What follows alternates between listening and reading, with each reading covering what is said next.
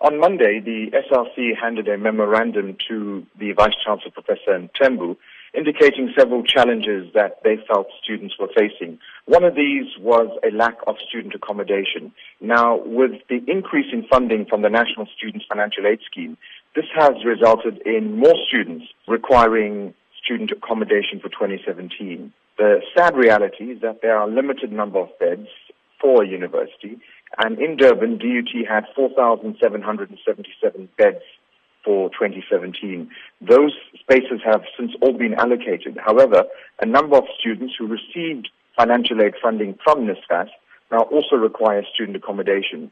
And it was decided in the best interests of the entire university community to suspend lectures today and tomorrow, Friday, just to allow the situation to calm down. Whilst there was no protest or further violence, we decided that these hundreds of students who didn't have accommodation were not attending class, and it made no sense to continue with the academic program whilst we had so many students requiring accommodations. What plans are likely to be made in these next 2 days to ensure that these students do have accommodation come Monday when lectures resume?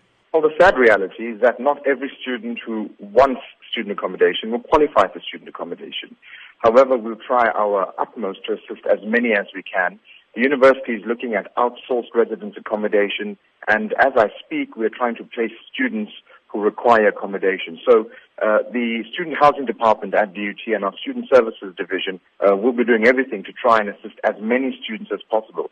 As I mentioned already, just under 5,000 students are accommodated here in Durban, and whilst there are many more who require, the university has taken the position that as many as possible will be assisted over the course of the next 48 hours. What would you say to those students and parents who are concerned that already at the start of the academic year, there has been this interruption to the academic program? Well, we have to take a decision in the wider interest of the university community.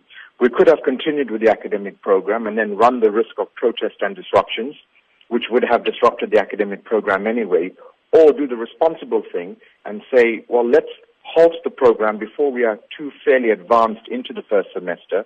Let's give those students who don't have accommodation a chance to secure accommodation, and as much as possible try and start the year on a calm, peaceful footing so that we can get on with the semester and move on with the academic program.